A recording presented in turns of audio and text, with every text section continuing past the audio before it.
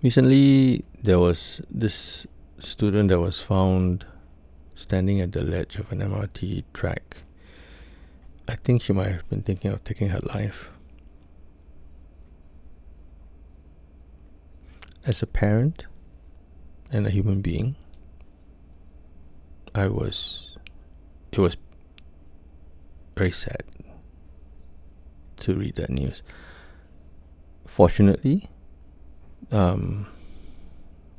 people noticed, and police was called, fire department was called, and they SCTF was called. They managed to whisk the girl to safety. I don't know the circumstances that led to that, but lately it seems like young people are facing an unprecedented amount of pressure, and I hope that as a society we sit up and take notice and help our children navigate this very much more complex world that they live in.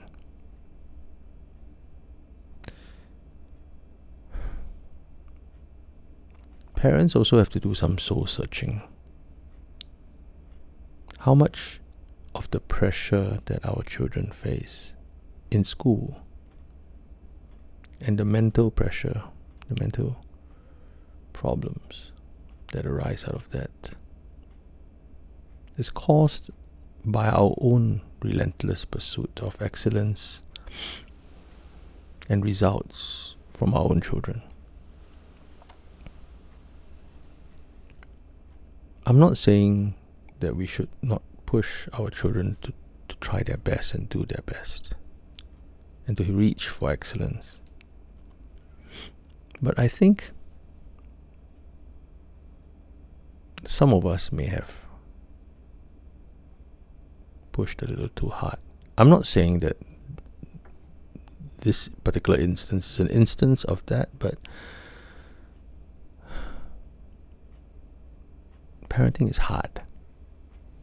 It's even more complex now than it was during my parents' time. And there are all kinds of pressures. Social media is a factor, there's this, we never grew up with social media, so that kind of the pressures that come out of participating in social media at a very young age has its problems, has its benefits, has its problems too. But I want to circle back to parents. I think we need to ask ourselves,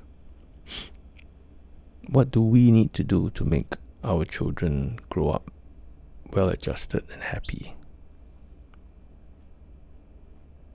And I know we want the best for our kids. We want them to do well. We want them to study hard, get a good job, that sort of thing.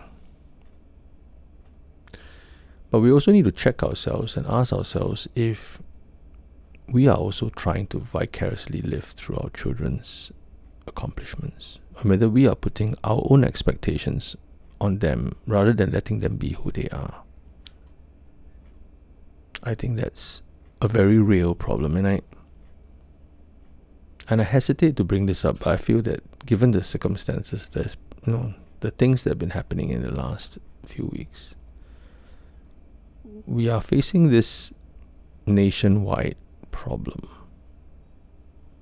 and we need to really look at ourselves. I mean, not just parents, but society also, and be ready to help and adjust and change so that our children will grow up happy and well adjusted. I'm glad there are some changes to the education system that allows for this to happen, but it's concerning. I think parents also need to be aware of the reality of mental illness. Let me just go there. And again, I'm not saying it's anything to do with whatever happened recently, but just in general, it is a problem. And when we grew up, my generation, mental illness was not a thing you looked at, right? You didn't care about these things. It doesn't exist. Or if it does, you will say, it's something to do with crazy people. And there's also a stigma associated. And I think there is still a stigma associated with mental illness. And I want to remind everyone, it is a real thing. And we have to, especially as parents, we need to face up to the reality that our children may need help in this area, serious medical help, and not shy away from seeking that help. I'm not sure what I'm saying would be popular. I'm not saying that your children are crazy. All I'm saying is we have to be prepared to do what it takes to help our children survive and thrive, and also to help them cope with whatever situation they are in, and also if they have underlying mental illness, to seek professional help for it without any hang-ups about the stigma or your face or your loss of face or anything like any hang-ups you may have. Because unaddressed, these things, especially underlying mental problems, will snowball into something bigger, and by that time it may be too late.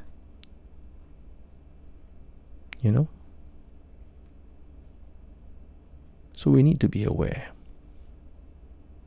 and we need to reach out and be willing to help, not condemn, not judge, but to take our children by the hand and let them know that you are there for them no matter what. I think that's a very important first step, because we can get very distracted by the demands of the world and the expectations of society. But the children are ours, right? We want the best for them, and sometimes the best for them is not what society wants, and also may not be what we want. So we've got to figure that out, so that we don't lose any more lives, young lives.